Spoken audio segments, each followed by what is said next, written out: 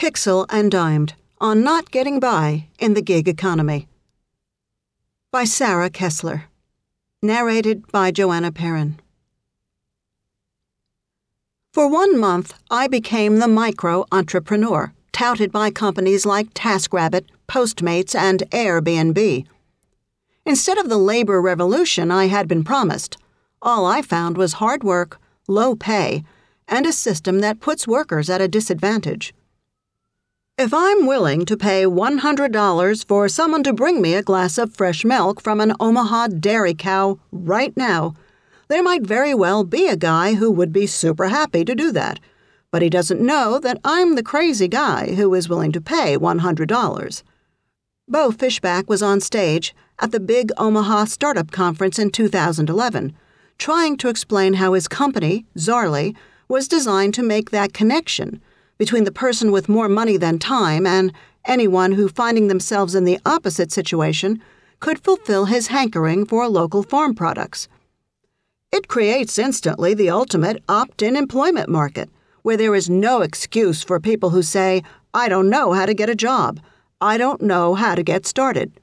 Fishback wrapped up his presentation with a flourish. A man in a baseball cap arrived, cow in tow, with a tall plastic jug of milk. Neither Fishback nor I realized at the time that he was the first person to pitch the vision I would hear many more times over the next 3 years. The gig economy, a phrase which encompasses both the related collaborative economy and sharing economy, represents a theory of the future of work that's a viable alternative to laboring for corporate America. Instead of selling your soul to the man, it goes, you are empowered to work for yourself on a project-by-project basis. One day it might be delivering milk, but the next it's building IKEA furniture, driving someone to the airport, hosting a stranger from out of town in your spare bedroom, or teaching a class on a topic in which you're an expert. The best part? The work will come to you, via apps on your smartphone, making the process of finding work as easy as checking your Twitter feed. Whatever you do, it will be your choice, because you are no longer just an employee with set hours and wages working to make someone else rich. In the future, you will be your very own mini-business. The vision is so intoxicating that even as the U.S. unemployment rate remained stubbornly high, with millions of long-term unemployed dropping off the rolls, and untold millions more underemployed, the gig economy came to offer not just a path to freedom from our desks, but also a way to get the American people back to work. In a TED Talk, Rachel Botsman, author of What's Mine is Yours, The Rise of Collaborative Consumption, described sharing economy companies as lemonade stands on steroids. New York Times columnist Thomas Friedman wrote a piece headlined, "How to Monetize Your Closet," that argued these entrepreneurs are not the only answer for our economic woes, but they are surely part of the answer. The people running these new companies have made grand pronouncements as well. When challenged by city hotel laws, Brian Chesky, CEO and co-founder of Airbnb, told the Wall Street Journal that, "I want to live in a world where people can become entrepreneurs or micro-entrepreneurs, and if we can lower the friction and inspire them to do that, especially in an economy like today, this is the promise of the sharing economy." And in 2012, when PayPal co-founder Peter Thiel's Founders Fund led a $13 million investment round in the errand platform called TaskRabbit, its CEO, Leah Buskey, told TechCrunch that the company's goal was to revolutionize the world's labor force. The only problem with this narrative is that the prospects of finding a living wage in America do not seem any brighter than they did back in 2008 when Buskey founded TaskRabbit. Unemployment has drifted down from its high of 10% in October 2009 to 6.6% in the January 2014 report. But income inequality is, according to research based on tax return data from the IRS, the worst it has been since 1923. And the anecdotal evidence is appalling. Walmart, the single largest private employer in the country, was spotted at one location last holiday season hosting a Thanksgiving food drive for its own workers. McDonald's, the second largest fast food chain in the country, teamed up last summer with Visa to sketch out a budget for its low-paid, full-time workers. The budget presumed they would each be working a second job. More than a decade after Barbara Ehrenreich wrote Nickel and Dimed to chronicle firsthand the struggles of low-wage workers, conditions only seem to have worsened.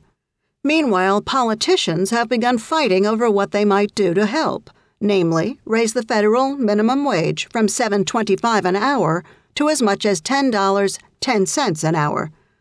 President Obama and the Democratic lawmakers advocating the raise hope that it spurs private employers to follow suit. Gap, for one, announced that it would raise its lowest hourly wages to $10 an hour by next year. In the tech world, fueled by the success and high valuations of Airbnb, room or home rentals, Uber, car service, Lyft, car service, dog vacay, pet sitting, Postmates, urban courier service, and the many other services that rely on a new cadre of employee to fulfill what they are selling, hope remains high that these marketplaces can create the solution. People who are renting their homes out in Airbnb or driving for Lyft, they may make more money than working a minimum wage job, says Jeremiah Ouyang, a former social media analyst who last December launched Crowd Companies, a firm devoted to helping name brands such as Ford and Home Depot connect with startups in the gig economy. These folks are doing so well, in fact, Ouyang says, for some brands, this is a threat to employment. The only way to find out whether the tech world's solution for the poor job market and income inequality had the answer was to put it to the test. For 4 weeks this winter, spread out over a 6-week period to avoid the holidays, I hustled for work in the gig economy. Technically, I was undercover, but I used my real name and background, and whenever asked, I readily shared that I was a journalist. Alas, people were all too willing to accept that a writer was a perfect candidate for alternative sources of income. I have changed the names of anyone who did not know, when I was speaking to them, that I was working on this story. I decided that I would accept any gigs I could get my hands on in pursuit of my goal. I would use the slick technology and shimmering promise of the Silicon Valley-created gig economy to beat Capitol Hill's $10.10 per hour proposal. How hard could it be? Furloughed? Try freelancing on Fiverr. I read this prescriptive headline on Yahoo News during the government shutdown last year. On Fiverr, $31 million in funding, the startup founder explained, you can make money doing what you love in your spare time. I didn't want to deprive a laid-off civil service employee of her right to do what she loved in her involuntary spare time, but I couldn't resist trying. I'm a professional writer, and I will proofread your paper, essay, or article, up to 1,500 words, for grammatical errors and typos. I write in the description box. I select my price for this valuable service, $5. Submit. While I wait for my proofreading gigs, I spend the next 5 minutes identifying 23 other gigs that I'd like to pursue. Some of those are obviously out of the question from the start. Nobody searching Airbnb, more than $300 million in funding, will select a slowly deflating air mattress in my Brooklyn living room, kitchen, office, dining room, gym, guest room. I don't have a car, thus disqualifying me from working for Lyft, more than $80 million in funding, Uber, more than $300 million in funding, and the peer-to-peer car-sharing services Get-Around and Relay Rides, $19 million and $18 million in funding, respectively. I also quickly cross parking spot marketplace, Park at My House, undisclosed seed funding, off my list. I don't even know anybody in New York City who owns a parking spot, but I imagine it would be like owning a helicopter pad anywhere else in the country. I consider what I own to determine if there's something that would be of value to share with others for money. But it seems I don't own anything that seems like a viable rental candidate, not even a snowblower or ping pong table. It also seems that the founders of platforms that allow rentals of such assets like Snapgoods undisclosed seed funding, and Rent Stuff, $835,000 in funding, have since moved on to other ideas. Much to my chagrin, Tom Friedman, my closet stubbornly refused to be monetized. Within minutes, I am into the second-tier opportunities on my list. The jobs here may be less cushy, but they still seem appealing.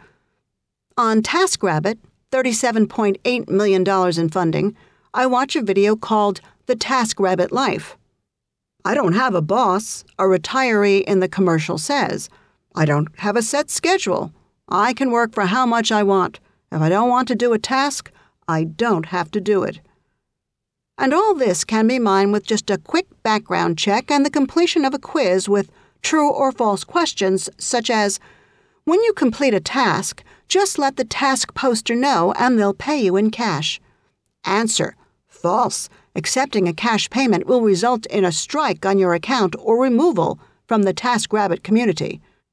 It is about as easy as I expect it to be, and it's likely why TaskRabbit was flooded with 13,000 applications in one day after the government shutdown.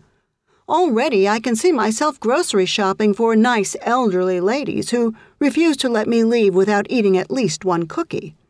The application for the virtual personal assistant service, Zirtual, $2 million in funding, asks, have you always dreamed of being able to work from home? Have you wished for a part-time job that is actually meaningful and rewarding? Do you feel that work and play shouldn't be mutually exclusive? How did they know? I diligently fill out the application and attach my resume. Most Skillshare, $9.7 million in funding. Classes close to where I live focus on computer programming, cooking, or crafts like hand lettering. I've never attempted any of the above without YouTube nearby for crash tutorials, but thanks to my mother, I do have one teachable skill that most people don't. My mom, a farmer's daughter who works 60-hour weeks as a finance executive, can wrap packages that put any stay-at-home mom with a Martha Stewart obsession to shame, and I know all of the secrets that go into her big, glittery homemade bows. Truth be told, I am more of a klutz than she is, but I can always call her if I need help. I propose a 2-hour snazz up your holiday gift wrapping workshop for $20 a person.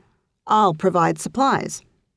To round out my potential work portfolio, I create a homemade pizza menu for a site called Kitchen Surfing, $3.7 million in funding, that connects chefs with people who want meals catered in their homes. I post a profile on Dog Vacay, $22 million in funding, that details my dog-sitting qualifications. For good measure, I shoot applications to the on-demand cleaning service Exec, more than $3 million in funding, and on-demand delivery services 11, undisclosed seed funding, and Postmates, $22 million in funding. Then I sit back and wait for the jobs to start rolling in. The rejection notices come almost instantly. Each one lands with a thud in my inbox that sounds like a wasted hour of my life. Neither Zirtual nor a similar company called Fancy Hands, $1 million in funding, is hiring independent contractor assistants. Q&A service Cha-Cha, $83.5 million in funding, has also stopped taking applications. Exec, the cleaning service, rejects me within a day, without explanation.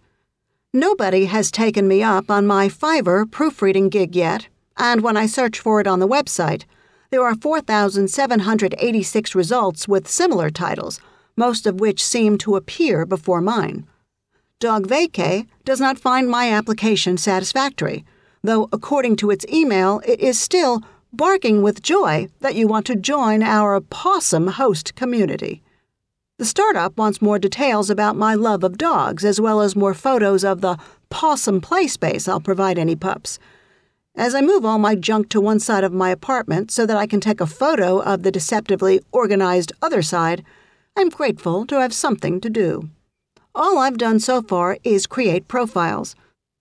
To pass the time, I refresh the TaskRabbit dashboard. When tasks first came up for bid, I would think about how a job fits into my schedule or how it would feel to spend an entire day boxing coffee beans. Then, just like the ad said, I'd decide if I wanted to do the job and how much I wanted to get paid. When I bid on jobs, I'd carefully calculate a fair fee before putting in each offer. Test a website for 2 hours? $20. Write a social entrepreneurship proposal? $40. 3 hours of photographing and posting items for sale on eBay? $45. 5 hours of helping out at an event? $60. Pick up someone's mail and forward it to California? I'd do it for $12. 2 to 4 hours of my specialty, gift wrapping? How about $40? I win exactly 0 of these gigs. Time for Plan B, which involves a lot less rational analysis of my value as an employee. I begin bidding furiously on anything that I think I could reasonably accomplish. Unfortunately, there are far fewer jobs that fall into that category than I'd hoped. I cannot fix your lawnmower. I lack the body mass to move your furniture or deliver a Christmas tree. Priority will be given to those who have experience as a sommelier. Nope. Nice handwriting, calligraphy preferred. There's a font for that, right? I experienced that sobering moment when one considers all those hours in the college library learning about Russian literature and the architect of the Chicago World's Fair, and realizes they could have been better put to use learning to sew, or at least assembling Swedish furniture. Even my offer to wake up at 6 a.m. on a Friday morning and wait in the November cold for at least 2 hours for a cronut is denied. Because of the way TaskRabbit works, job posters can easily find the people willing to work for the least amount of money. A user with the screen name BaubleBar, the name of an online jewelry vendor that has raised $6 million to date, creates a task for $40. We need 10 TaskRabbits to help us pack and check the quality of merchandise and add labels to merchandise tags, it says. Please note, we cannot allow frequent cell phone use during this task, so if you need to be on your phone often, this is not the task for you. This job will take approximately 8 hours from 8 a.m. to 4 p.m. That's 8 hours of work for $40, $5 an hour, which is $3 an hour less than New York State's minimum wage. The task quickly disappears. Either the poster deleted it, or a fellow rabbit quickly accepted it. Update. BaubleBar says the task was mistakenly posted and provided examples of tasks that offered more than minimum wage. We have no evidence that BaubleBar hired a TaskRabbit for less than minimum wage and regret any confusion. All that seems to be left to apply for are tasks that require handyman skills, cars, or have foreboding titles such as industrial toilet cleaning. Need someone to purchase the finest quality cucumber Whole Foods has to offer, just one, and deliver to my girlfriend at her office this afternoon, reads a new offer. This is not a dick joke. I hesitate for a moment, and the task gets assigned to someone else before I can apply. When Postmates invites me to its courier orientation, it seems like a big break. Earn up to $30 an hour, flexible hours, the application splash page read. When I arrive at the cramped office, a man is standing by the door asking the manager, "Can you guarantee a job?" The muscular young manager, wearing a blue polo shirt, explains that no, the company doesn't guarantee anything. "There are too many people here," the candidate announces. "I'm a peace out." As he leaves, another recruit, this one with a slicked-back ponytail and a tattoo that creeps up his neck, locks the door behind him, effectively disqualifying anyone who's tardy. "There are no guarantees in life," he says, delivering the line like the wise old gangster in a mob movie. He turns to Blue Polo. "The $20 to $30 an hour thing, is that for real?" Blue Polo assures him it is. As the presentation begins, Blue Polo tells the 24 of us here about a big-shot architect named James who wants a meatball sandwich, and a Postmates delivery man named Tom, who will stop at nothing to get it to him. When James has a friend stop by unexpectedly, he lets Tom know to pick up an extra sub. Tom does, and gets a bigger tip for the trouble. Blue Polo explains how he makes the schedule each week based on availability couriers submit themselves, taking time like everyone else in the gig economy to reiterate the freedom we'd have in this job. When Blue Polo talks about compensation, though, he doesn't talk about the $20 to $30 an hour mentioned in the ad. He says that couriers make 75% of the delivery fee on all orders they accept. Postmates delivery fees start at $5. So if you do the math, the courier keeps $3.75 on the minimum delivery. At that rate, we would need to make 8 deliveries every hour in order to make that promised $30. Couriers I speak with later say that the average tip is around $5. Postmates confirms this figure, which eases the burden to 3 to 4 deliveries an hour, in Manhattan or Brooklyn traffic, on a bike, or in a car. Blue Polo opens the floor for questions, and I ask whether there are any health insurance or safety policies for couriers. He tells me in no uncertain terms, "You are not an employee of Postmates, so when it comes to safety, you are on your own." I am, after all, my own micro-business. When I later visit the web page that Postmates uses to recruit employees, I can't help but notice that it boasts that Postmates pays 100% of its employees' medical, dental, and vision insurance premiums. "Your physical and mental health is a priority to us," it says. But that's only for Postmates' 45 engineers, designers, and executives. It does not include the 2,000 people who are making deliveries.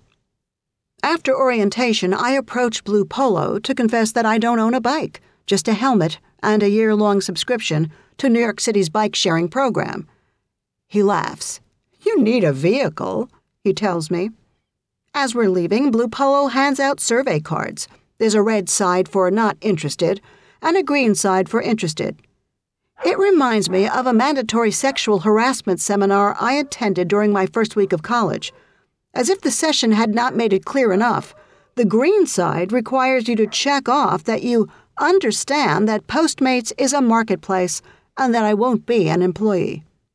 About 10 of us cram into an elevator to leave. As the doors close, one of the men who identified himself as a professional courier during the meeting asks the rest of us what we thought. His friend scrunches up his face like he ate something sour.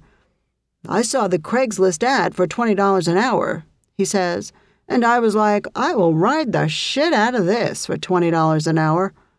The professional courier nods his head in agreement. "And now we're down to a 75% commission," he says. Reflecting on the experience, the Postmates survey card in my pocket, I couldn't choose a color, I realized that Blue Polo's on-your-own answer applies to everything about the job.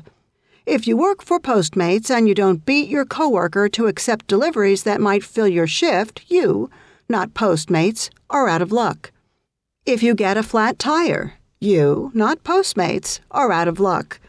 And if there aren't enough jobs to go around, you, not Postmates, are out of luck. Instead of buying a bike or a car to be a Postmates courier, I direct all of my efforts toward TaskRabbit. When I see a post for someone who needs help cleaning her desk, indoors, doesn't mention toilets, I pounce. And this time I win. The next morning I am pleased with myself for arriving at my task on time at 10 a.m. on the dot. "I'm here to see Teresa in 1A, I tell the doorman. He looks confused. "It's a doctor's office," he says, "but maybe they have a Teresa over there." He points me to the street entrance where I find a receptionist. "Is there a Teresa here?" I ask, hopefully. "Oh," he says. "What's her last name?"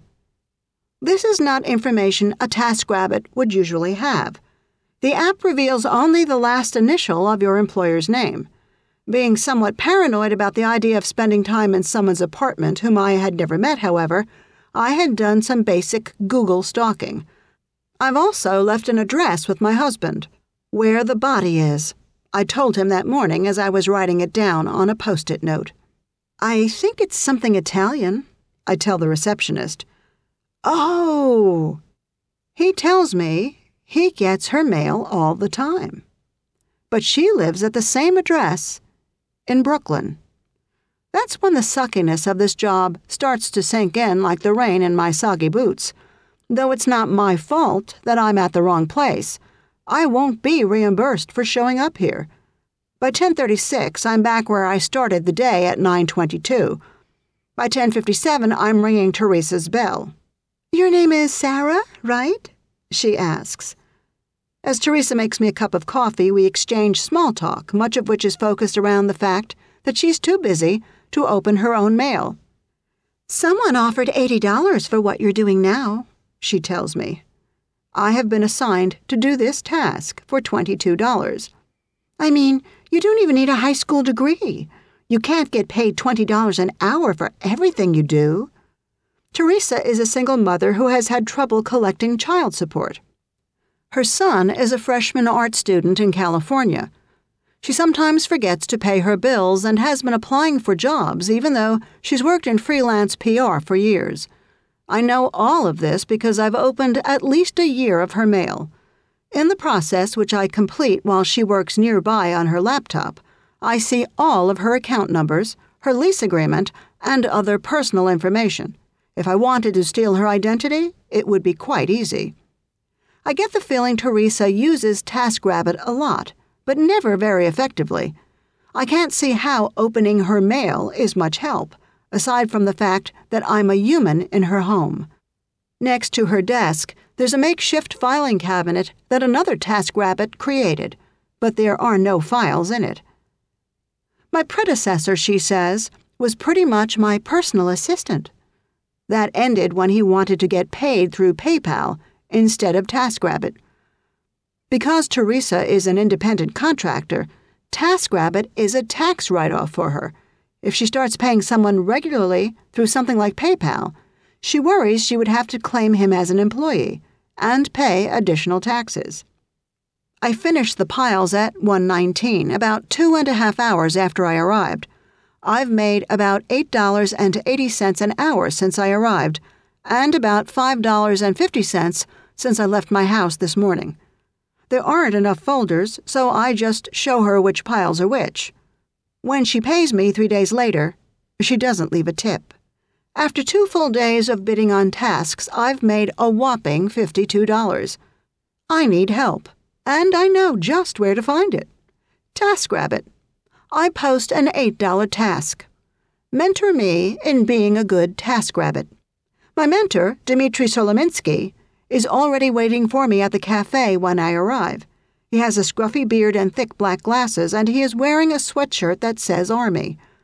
"Tools for pretty much any job I do are in here," he says, pointing to the large camo backpack tugging on his shoulders. He doesn't have a job planned, but he's carrying it just in case. I have hired Solominsky because he is a TaskRabbit success story. All but 3 of his 312 ratings are a perfect 5 stars. Those 3 are 4-star reviews. According to comments on his profile, he's punctual, good with kids, helpful, and professional when a task turns out to involve more than expected. He can install blinds perfectly. 9 months ago, I had no contacts, nothing to fall back on, no reviews, nothing, he says. Now I have reviews and a litany of people willing to vouch for me. This is why Solominsky is at the top of TaskRabbit's leaderboard. Every gig economy company has at least one glittering success story like Solominsky's. Postmates promotes Chris Hicks. "I started out thinking I would do Postmates part-time, in between jobs, but I fell in love with Postmates," reads a quote from him on its website. "I'm addicted to it." Fiverr's CEO, Misha Kaufman, is fond of telling the press that people have used his site to pay for college or pay for a home. TechCrunch wrote an article about a Lyft driver who had quit his job as a miner. Yes, a miner in San Francisco, perhaps it was Bitcoin, to give rides full-time. I am not immune to promoting a gig economy winner. Last fall, I came across a stockbroker who had set up a lucrative Airbnb business on the side, renting 6 different apartments in San Francisco to create a makeshift hotel that could net him almost $100,000 this year. The reason these people make good headlines is precisely because they are outliers. For every Solominsky I meet, I can easily find dozens of people like Sharon in San Diego, who has a goal of making $300 a week on TaskRabbit to help pay her bills, but hasn't hit it yet. Or Kristen in New York City, who bids on tasks when she's working full-time as a receptionist. Or Stacy, who works full-time as a software engineer in Boston, but always keeps the TaskRabbit website open so she can complete tasks on her lunch hour, after work, on weekends, or without leaving her desk. Stacy made about $6,000 on TaskRabbit last year, earning her elite TaskRabbit status. She likes helping people out, but she would never work on TaskRabbit just for the money. If I wasn't working full-time, I could do more tasks, she tells me. But even if I doubled that, that's still poverty, $12,000 a year. And there are no benefits. You don't know what you're going to wake up to. You could wake up one day and be like, oh my God, I made $300 today, and then have 3 days where you're making $12. When Stacy heard about Lyft, she decided to try that too. She passed the screening process, attached the requisite pink mustache to her car, and had a great time driving people around for a day. Then she read an article about the insurance risks of driving for a peer-to-peer ride platform like Lyft. She became afraid that if someone were to sue her for getting hurt in her car, her insurance would not cover it. I have savings, I have kids, and I have a house. I can't risk it, she says. If I were 25 and I had nothing, yeah, to make a buck. What are the chances? Lyft has recently made efforts to address such concerns by expanding the insurance it provides drivers. But there are still ambiguities about what happens if claims exceed Lyft's $1 million protection. Lena Chitnis, a former Fulbright scholar, finished an MBA program at Syracuse University last year, and while she looks for work, set up 8 gigs on Fiverr to keep her going. So far, she's completed a total of 27 orders and made $176. I have $90,000 in school loans, she says. So when people say, can you edit my business plan for $5, I'm like, people charge $10,000 to write your business plan, and here I am editing it for $4. Fiverr takes 20% of every $5 fee. I've seen panhandlers get more money outside of the 7-Eleven. When I order my next Postmates delivery, I talk with the courier who biked through an icy storm to bring me a bag of cashews from Whole Foods. He's 22, which means he can still use his parents' insurance. On this 4-hour shift, one of his first since signing up for Postmates, he expects to make about $40. I don't rely on this for my main source of income, he says. I haven't talked with anyone who does. Every once in a while, on a crowded New York City sidewalk, a puff of sadness will float off a stranger and hit me like a cloud of too strong cologne. Whether it's coming from a delivery man with ice caked to the back of his bike or from a man with an overly starched white collar, it only lasts as long as it takes us to pass each other. Not so in the gig economy. When you meet your neighbors, you meet their hardships. Sometimes they're upfront about it. Going through a divorce, reads one TaskRabbit task. Need somebody to preview emails from a contentious ex, redact any contentious material, and summarize the essential practical elements, like pack the kids' rain boots next week. Other hardships, like Teresa's loneliness, sneak up on you. But it's Marge who makes me want my desk job back. A fluffy poof of a dog greets me before I reach her apartment, where Marge is hanging out of the doorway. She takes my coat and puts it in the bathroom where it won't get cat hair on it. Kayla? She calls for her daughter and then turns to me. She'll tell you what she needs to work on. Kayla is a skinny teenager who attends what she calls a stupid small school that nobody has ever heard of. She needs to finish her English and history homework, but she has already finished her math and science homework, because that is easy. Thank God, I say to myself. It quickly becomes apparent that I am not really being paid $20 an hour to be a tutor. I'm more like an enforcer. On the first day, that means sitting in silence as Kayla types her English essay. She's bright enough to be taking a sophomore class as a freshman, but she hasn't read the book and requires constant oversight for even the most straightforward, simple tasks. Every time she finishes a sentence, she asks me what she should write for the next one. At one point, the website on which her teacher leaves her homework assignments doesn't load. She just informs me and stares blankly, expecting me to somehow fix it for her. But in Marge's eyes, I am a success, and she asks me to come back 1 or 2 times every week. By the next time I visit, Kayla has stopped attending school. Her mother sits at the kitchen table where I can hear her on the phone scheduling tutors. After an hour or so, she walks to the stove, pours a pan of noodles into a baking bowl, sticks a fork in it, and hands it to Kayla. She opens cans of cat food and fills 2 dishes on the floor before returning to the table with her own dinner. Though I know I should sit quietly beside Kayla as she looks up vocabulary words for her history class, "Is this okay?" she asks me after every one. I can't take it anymore. I've made up stories for every object in the room, mapped out the apartment in my head, and checked my phone more than 100 times. I grab another book she's been assigned, Albert Camus' The Stranger, a book about existential dread, and crack it open. Later, I refuse to help her fabricate an essay about it. If I could do anything in the world right now, I tell her, I would go home and read a book. You should read it. It's a good one.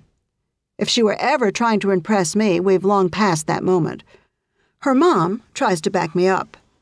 "Kayla, you can either read the book or I can find an audio version and you can listen to it," she says. "Or Sarah can read it to you." I think about reading Camus out loud to a 13-year-old who thinks she's too smart for her expensive private school, and I'm not sure I can do it. If Kayla chooses that option, I may ruin the best-paying job I've found in the gig economy. But Kayla is not really up for discussing it. Instead, she tells her mom that she walks like an ogre. Marge looks at me embarrassed and tries to laugh it off. I look at the floor. The sadness smells strong, and it smells like cat food. The last time I visit Kayla, it's 3:45 in the afternoon, and Marge isn't home from work yet. Marge had sent me a text asking me to contact her if Kayla doesn't answer the doorman's call. Kayla doesn't answer the call. Marge asks the doorman to give me the key. The doorman tries to reassure me by saying, "There's nothing wrong," before adding, "If there is something wrong, come back down here right away." I know that Kayla hasn't been to school in at least a week and that she's clearly unhappy. I don't really know why.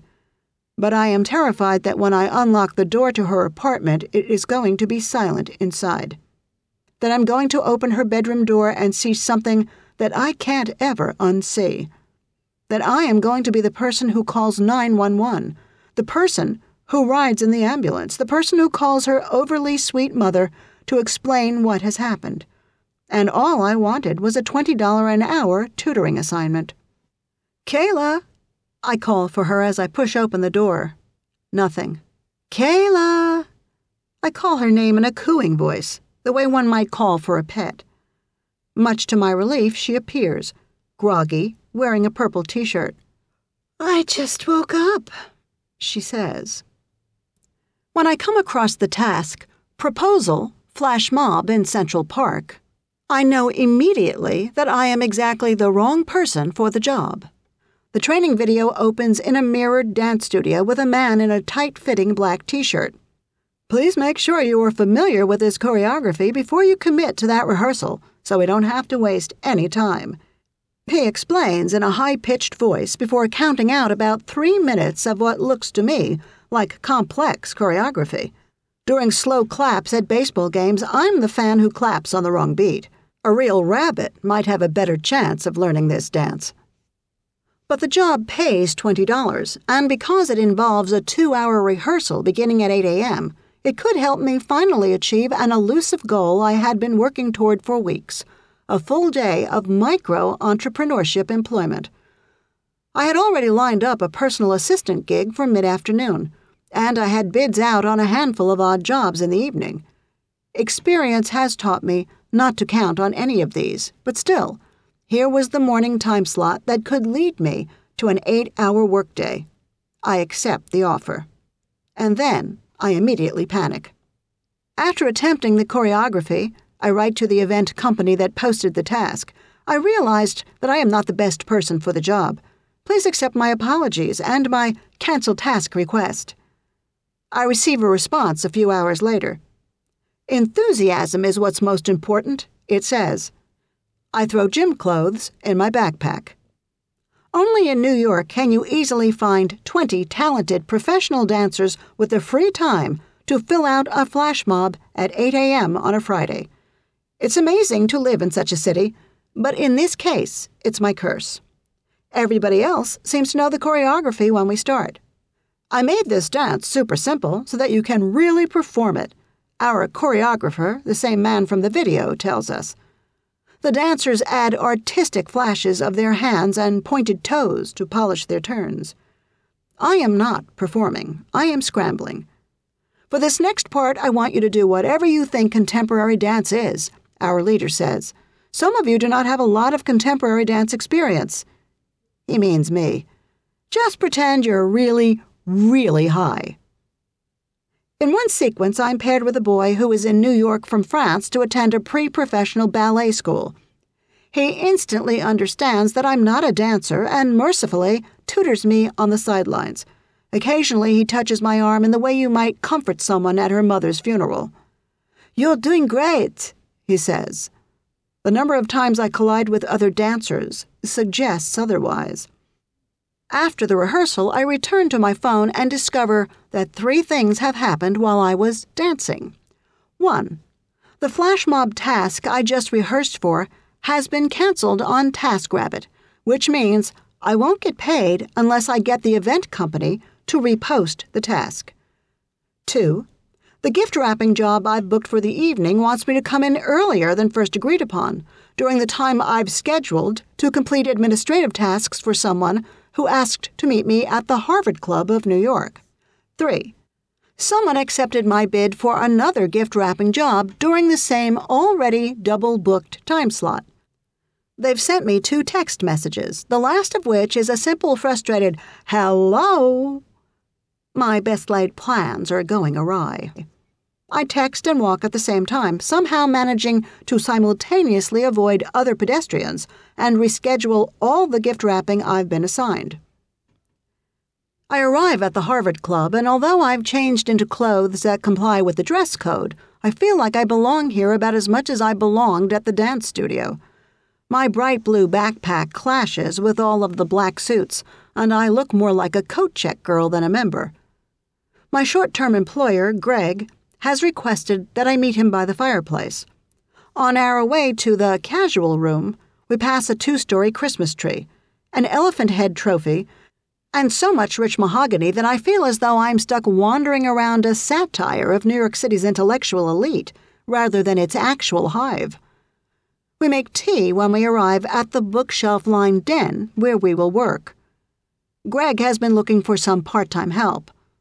A lot of it can be done virtually, but I wanted to have this face-to-face meeting first. In other words, this 3-hour, $45 task is a test for a potential job. He leaves me alone with my assignments. Reschedule a first-class airline ticket. Inform the state of New York that Greg's LLC has been absorbed into a new C Corp. Reformat an Excel document of contacts so that it can be easily uploaded into his Gmail account. I finish right on schedule, and Greg says that if I want to work for him, I should send him an email. "We can set up direct deposit," he says. "The full rate is $17 an hour." It's not the first time I've been offered a job on TaskRabbit. Though it's against TaskRabbit's rules, Marge pays me in cash after my first homework help visit. "I don't want you to get in trouble," she tells me.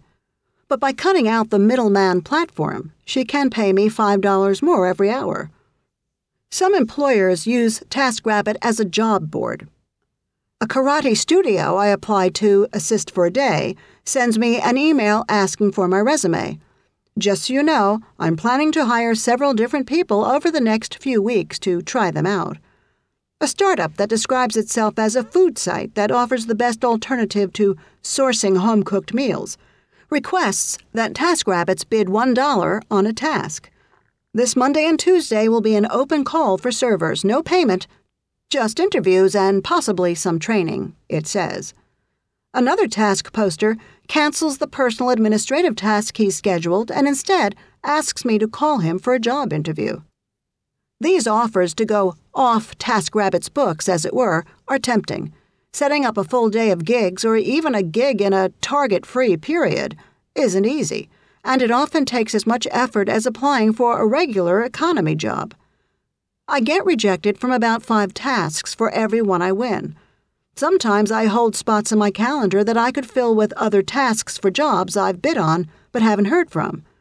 I'm essentially competing for every hour of my employment. Even if I land a gig with a decent hourly wage, it typically looks like nothing once I factor in the time spent looking for jobs and commuting between them. Despite the oft-repeated promise of the gig economy, in fact, I have no control over when I work, because the only way to get gigs is to be available sporadically and often, without much notice. For example, the only people who respond to my dog vacay profile want a dog sitter over Christmas, when I am also out of town. So when Marge offers me cash for tutoring her sullen teenage daughter, I don't feel bad accepting her offer. Nor do I feel bad when, after wrapping 40 holiday gifts for a business consultancy, they ignore our TaskRabbit agreement and instead hand me some 20s. Or when I tell Greg at the Harvard Club that I'm up for taking on his other work. It's the quickest route to a 20% raise I've ever encountered. That may be why Zarly, the platform that first introduced the concept of a new kind of employment to me, eventually pivoted to focus on generating leads for small businesses. It will be interesting to see from a macro perspective how much you can pull together a full-time job out of a collection of small jobs versus how much what we're really talking about doing is help people discover the thing they want to spend all of their time doing, Fishback says today. TaskRabbit also seems to have come around to this line of thinking. After a couple of weeks on the platform, a new type of task appears, labeled Jobs. It is part of a TaskRabbit for Business offering that launched in May. These tasks, which come with W-2 forms, require you to submit a cover letter and connect your LinkedIn profile. It's a tacit admission that gig economy platforms may ultimately be an app-powered temporary employment agency rather than a revolutionary new form of work. My experiences in the gig economy raise troubling issues about what it means to be an employee today and what rights a worker, even on an assignment-by-assignment basis, are entitled to. The laws regarding what constitutes an employee have not yet caught up to the idea that jobs are now being doled out by iPhone push notification. In a recent lawsuit filed against Uber in the wake of an incident in which a driver hit and killed a child pedestrian on New Year's Eve in San Francisco, the prosecuting attorney is arguing that Uber drivers are employees because their vehicles are logged by the Uber app and are therefore on the clock even when they don't have a customer in their car. Postmates asks their workers to sign up for shifts. Zirtual asks them to be available during working hours. And most gig economy platforms have a system for weeding out employees who don't get good reviews from customers. TaskRabbit removes them after the second strike. I asked Postmates CEO Bastian Lehman whether he thinks there's a case to be made that his couriers are actually employees.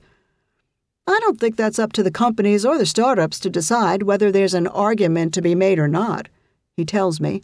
There is a law that defines how you employ people, and that law allows independent contractors to be working for companies under specific conditions. If people want to change the scope of the discussion, then I think we have to discuss what is allowed by the law and not what a startup does. Lehman then trots out the now very familiar argument about how these independent contractors can choose to take the jobs or not, and he points out that FedEx also uses independent contractors. It contracts with small businesses to pick up, deliver, and transport packages. By Lehman's math, Postmates couriers are making pretty good money. About 20% of couriers on Postmates' platform are working the job as their primary source of income, he tells me. And for those who might complain, they aren't even making minimum wage as a Postmates courier, a charge leveled on internet message boards and picked up by the register. Lehman thinks they're doing it wrong. Saying we don't provide minimum wage, that's like saying I'm driving for Uber and there's not enough jobs at 6 in the morning, he says. It's like saying I don't make any money on Airbnb because I only rent my apartment out on Wednesday night. My last call is to Leah Buskey, CEO and founder of TaskRabbit, to seek comment on many of the problems that I and my fellow TaskRabbits have encountered while working on her platform. The difficulty of scheduling work, the lack of insurance, the desire for recurring work. Buskey tells me that a platform revamp is scheduled to go live in the United States this year, and that it will address some of these issues. She says that she's looked into a benefits program for TaskRabbits, and it's in the works. But Buskey is emphatic that her company's responsibility to TaskRabbits is only to provide the best platform possible, nothing more.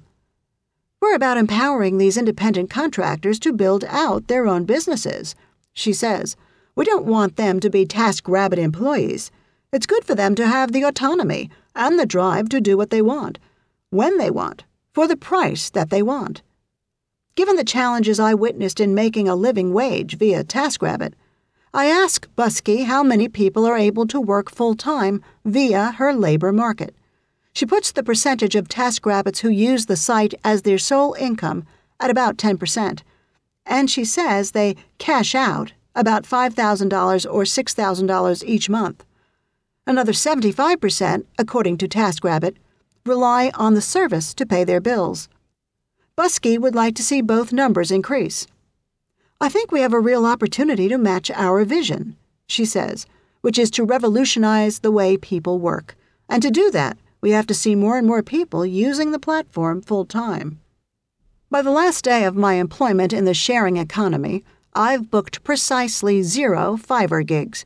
Nobody has invited me to cook pizzas at their hipster special occasions, and after about a month, my menu has mysteriously disappeared from the site. Apparently, the people of Manhattan are better with Scotch tape than I anticipated, because I have not had a single Skillshare student. One still hasn't responded to my application. I have had 2 dog vacay requests that I could not accommodate. 2 of the services on my list, Prim and Cherry, have shut down. One of them, Exec, was acquired.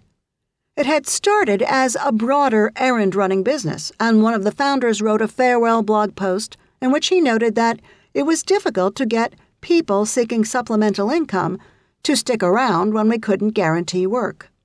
I have come to realize that one of the cruel ironies of the gig economy is that even though it's geared almost exclusively to serve urban markets, the kind of densely packed cities where space is at a premium, one needs a car to have a shot at the cream of the work that's available. Even worse, the universe of gig economy startups is mostly relying on young people and others who are underemployed.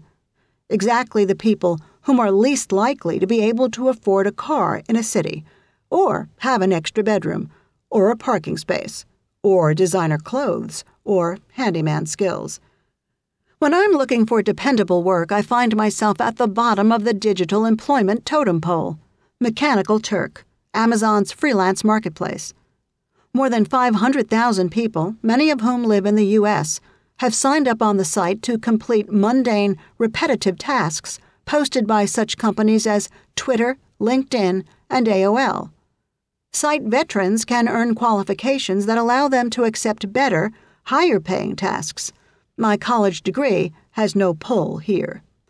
My best asset is that my IP address is registered in the United States. It's a prerequisite that allows me to take some of the better jobs, like spending 24 minutes taking a survey that pays 70 cents. I spend the biggest chunk of my time, about 2 hours, labeling photo slideshows at a nickel each. Each of them has 5 photos, and each photo has 11 pages of labels to use on it. That means that it takes at least 55 clicks to earn 5 cents. There are slideshows of cats on couches, cats on beds, dogs on beds, cats in sinks, dogs with cakes, cats with cakes, cats with pizza, cats with windows, dogs in car mirrors, dogs with bananas.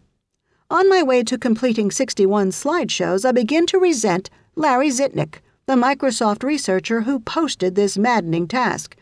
When I call him later, he's actually quite nice. Zitnik explains that my slideshow labels are helping to train a computer to recognize images.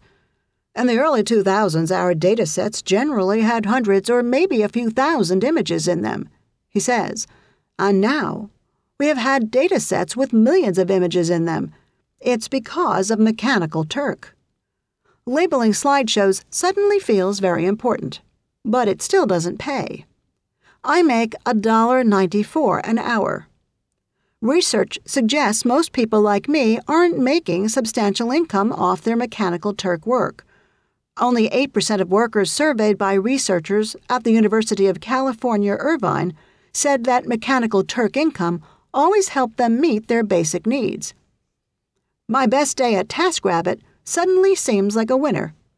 I made $10 an hour at the dance job, not counting the performance that will take place the next day, $15 an hour at the Harvard Club, and about $20 an hour wrapping presents, $95 in total. My 8.5-hour day was a best-case scenario. There was no downtime. The only break I had was a 10-minute lunch that I grabbed next to TaskRabbit user Mark's apartment before gift-wrapping his presents. But when you factor in the time I spent commuting between tasks, I only made $11 an hour. That week, I make $166 on TaskRabbit, which is $46 above the median active TaskRabbit in my neighborhood. I also made $100 in cash from the tutoring job that started on TaskRabbit but was paid off the platform. Near Central Park the next day, in the second blizzard of the year, my fellow dancers breathe into their mittens for an hour while waiting for the choreographed marriage proposal. I would never say this professionally, says the choreographer, but I don't fucking care. Do whatever you need to do to stay warm and get through this. The girl from Sweden doesn't have any boots. She fantasizes out loud about going home to stick her feet in the bathtub as we all jump around trying to stay warm. I mention the $20 I'm making, which at this point seems rather low. The dancers stare at me. It turns out that I and 2 other TaskRabbits are the only members of the group who are actually getting paid. "Wait, what's the name of this app?" asks the dancer from Brazil, his voice shaking with shivers. "I can use it."